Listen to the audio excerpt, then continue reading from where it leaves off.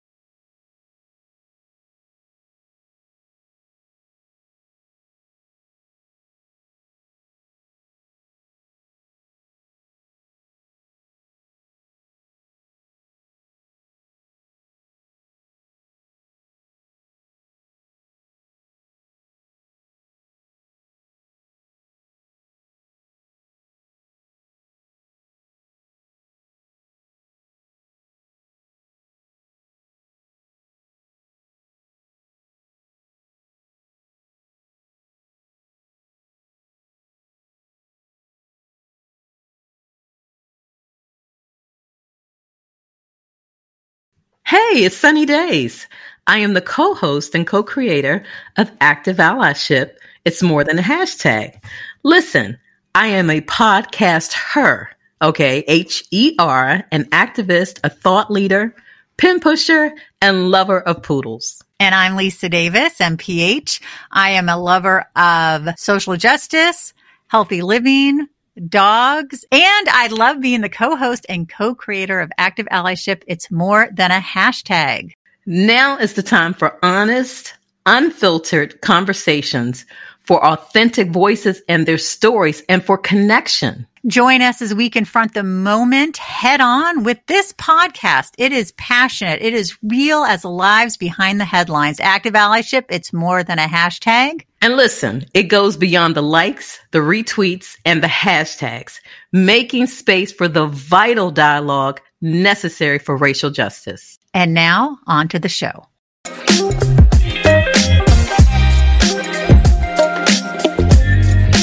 Hi, I'm Lisa Davis. So glad you're listening to Active Allyship. It's more than a hashtag. My co-host Sunny is away today. Described by the Washington Post as a myth-busting portrait of Black women in America, The Sisters Are All Right, Changing the Broken Narrative of Black Women in America, became a touchstone of Black feminist thought when it was first released in 2015. The Sisters Are All Right explores areas such as marriage, motherhood, health, sexuality, and beauty with real-life stories by real Black women who are living their everyday lives, defying the distorted caricature of themselves brought on by centuries of stereotypes. Well, this wonderful book is back in its second edition. Again, The Sisters Are All Right, Changing the Broken Narrative of Black Women in America with Tamara Winfrey Harris. Tamara Winfrey Harris is a writer and evangelist for free Black womanhood whose work has appeared in the New York Times, The Atlantic, New York Magazine, Cosmopolitan, and more. She is the author of Dear Black Girl, Letters from Your Sisters on Stepping into Your Power, as well as what we're talking about today, The Sisters Are All Right, Tamara, welcome to Active Allyship. It's more than a hashtag. Thank you. Thank you for having me. Oh, it's so good to have you on. I wish Sunny was here. I'm hoping that you'll come back. We can talk about that later. These narratives are so damaging, and these tropes and these ideas, and you break them down so well. Just wanted to read one thing. Well, that's a lie. I'll probably read more than one, but Black women organizers routinely put their lives on the line to protest violence against other bodies, while brutality against ours provokes shamefully little passion. Black women with privileges such as class, education, and light skin have far better access to power and achievement, insulation from racism and misogyny sold separately. Too many of us are poor. Too many of us don't have health care. And you go on being, buried under college debt, trying to get post-secondary education. And Sunny, who's my who's a Black woman, shares a story where these two men come into her office. It literally says her name on the desk, and they're still confused. They're like, "Can we see?" She's like, "Yeah, that's me." Effing idiot, So, I wrote the first edition of this book 6 years ago, and I wrote it because I was just angry at the way people were talking at and about Black women, but not listening to us. It seemed like at the time, every headline, every discussion, every Sunday sermon was, Black women they're too broke, they're too sick, they're too fat, they're too loose, they're too independent, they're too single. My favorite was always too successful for anyone to marry them. That was my favorite. And it just bore no relation to the Black women I actually know, even the ones who may fit some of those descriptors, right? Because, the conversation was reductive, and it robbed us of our humanity. And most of all, it was rooted in these centuries-old stereotypes. And so I wanted to talk about those stereotypes and how they followed us. But then, most importantly, I wanted to talk to a diverse group of Black women about what our lives are really like, which is a lot more nuanced and hopeful than people would have you believe. Yeah. And that's what I thought was so great about the book is there's so many stories in the book. You write about 39-year-old Heather Carper. She grew up in Kansas, and she writes that she learned at least one lesson very early, quote, "Black girls were never the cute ones. You could be cute for a Black girl, but you were never the pretty one." You write too, the message that Black natural hair is innately wrong is one that girls receive early. Like, that's just soul crushing. Mm-hmm. And what's difficult, the reason these things, I've started thinking of them almost like it's hypnotizing, right? Right. Yeah. Because we're constantly fed these lies so often that it feels like truth.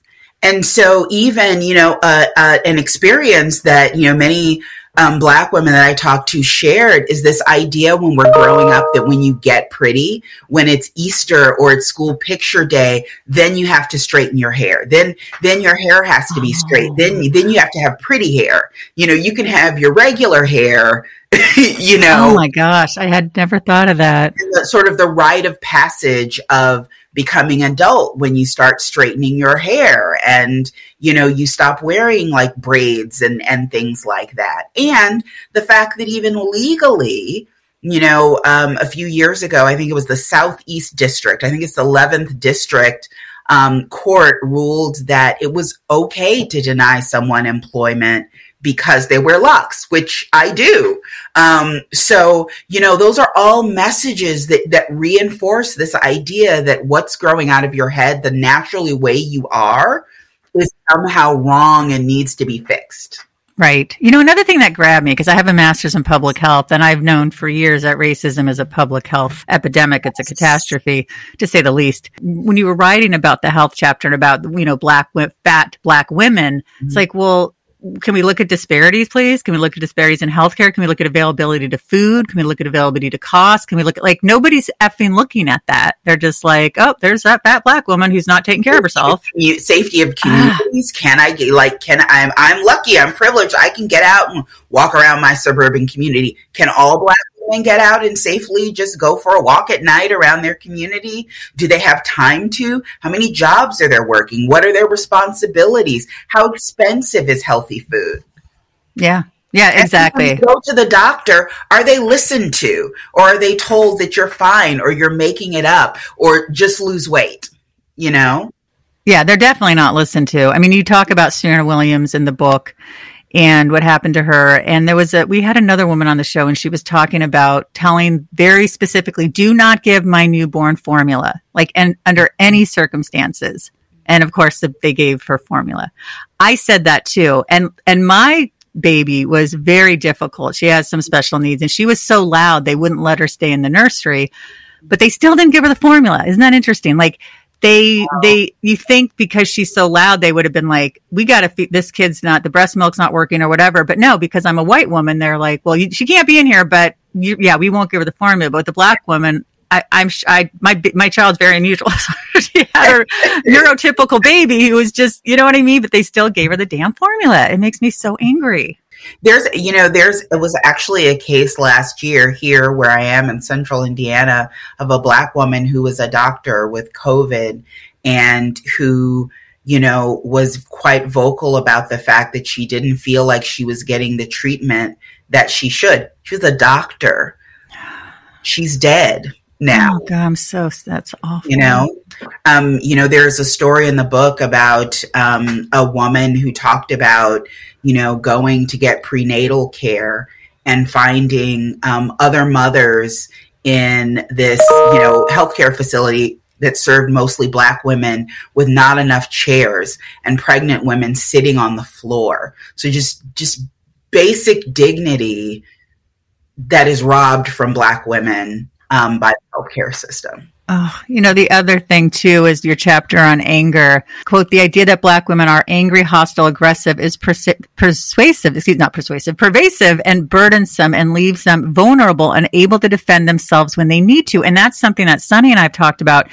As a white woman, when we're talking about these issues, I get so angry and I can yell and scream and swear, but she's like, listen, I can't. I was like, oh my gosh, you're right. And it's just so eye-opening, right? Yeah. And I think, and the thing is, there's so much to be angry about. I don't even understand how people are saying, anyway. Oh my gosh, you hit it on the head. It's two things.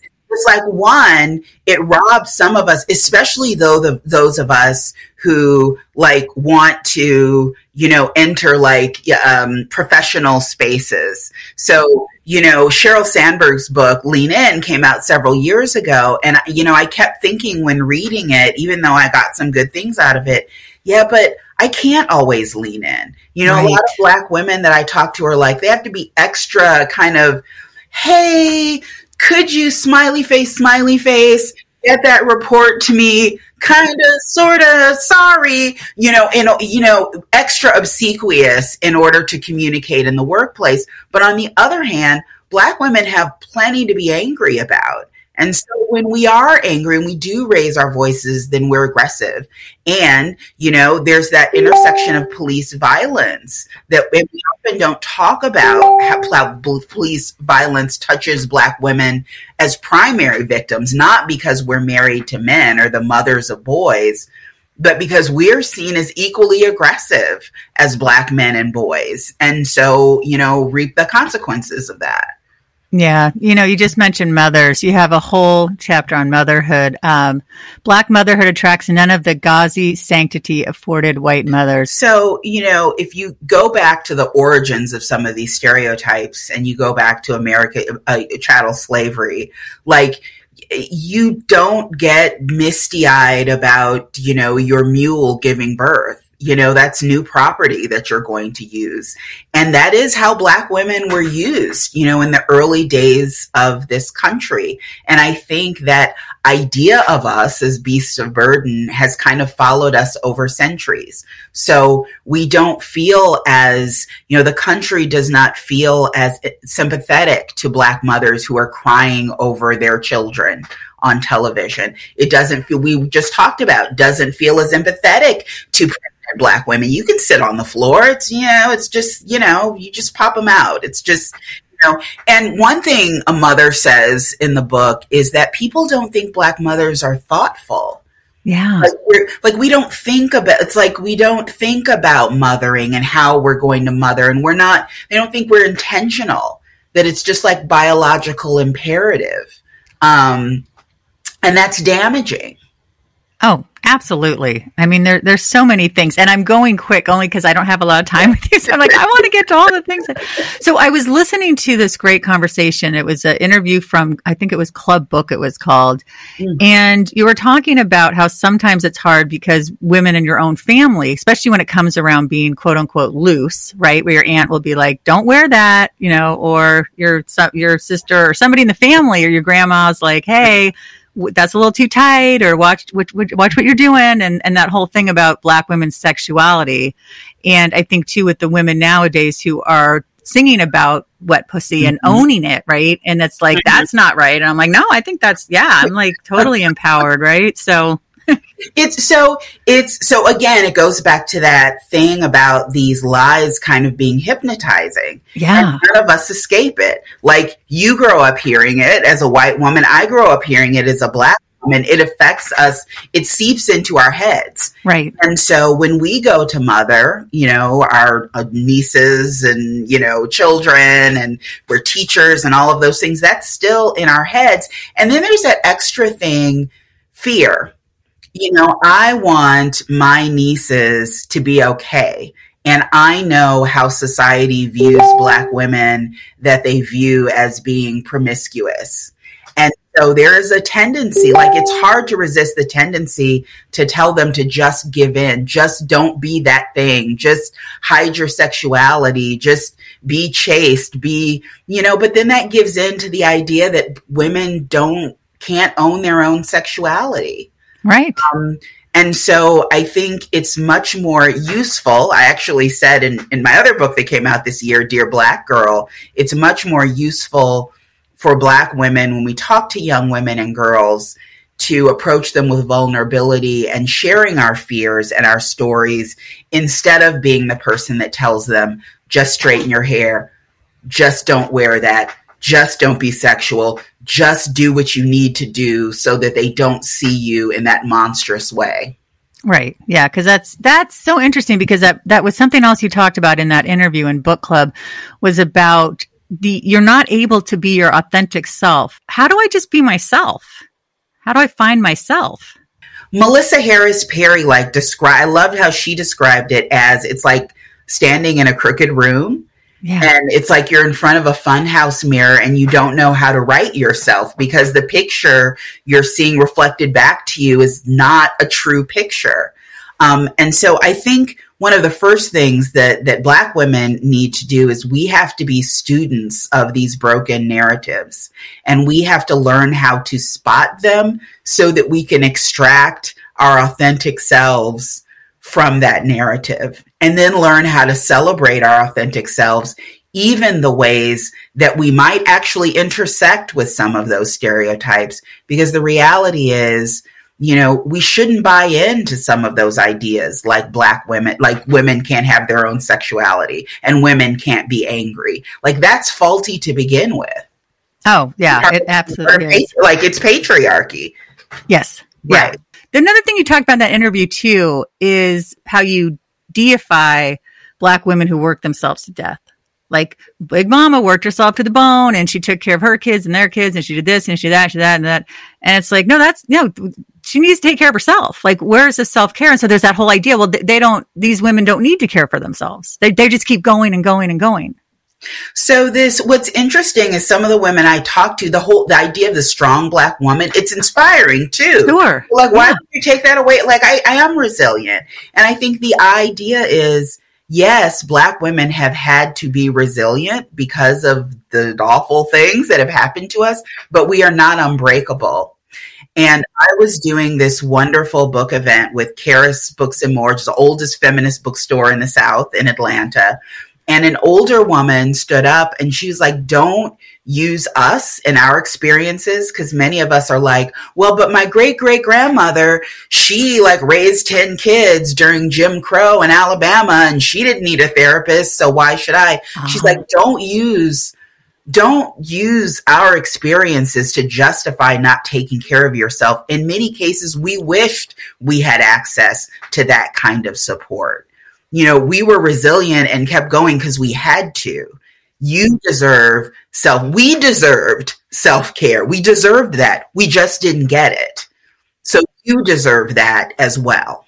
Yeah, that's true. And I think that's what's so hard is that when you're living with all of these stereotypes and all these narratives in your head and you're like, well, my grandma did it. Is it okay for me? Like you're saying, and it can be I'm assuming it can be very confusing and upsetting and challenging to figure out, again, getting back to that authentic self, what's good for you.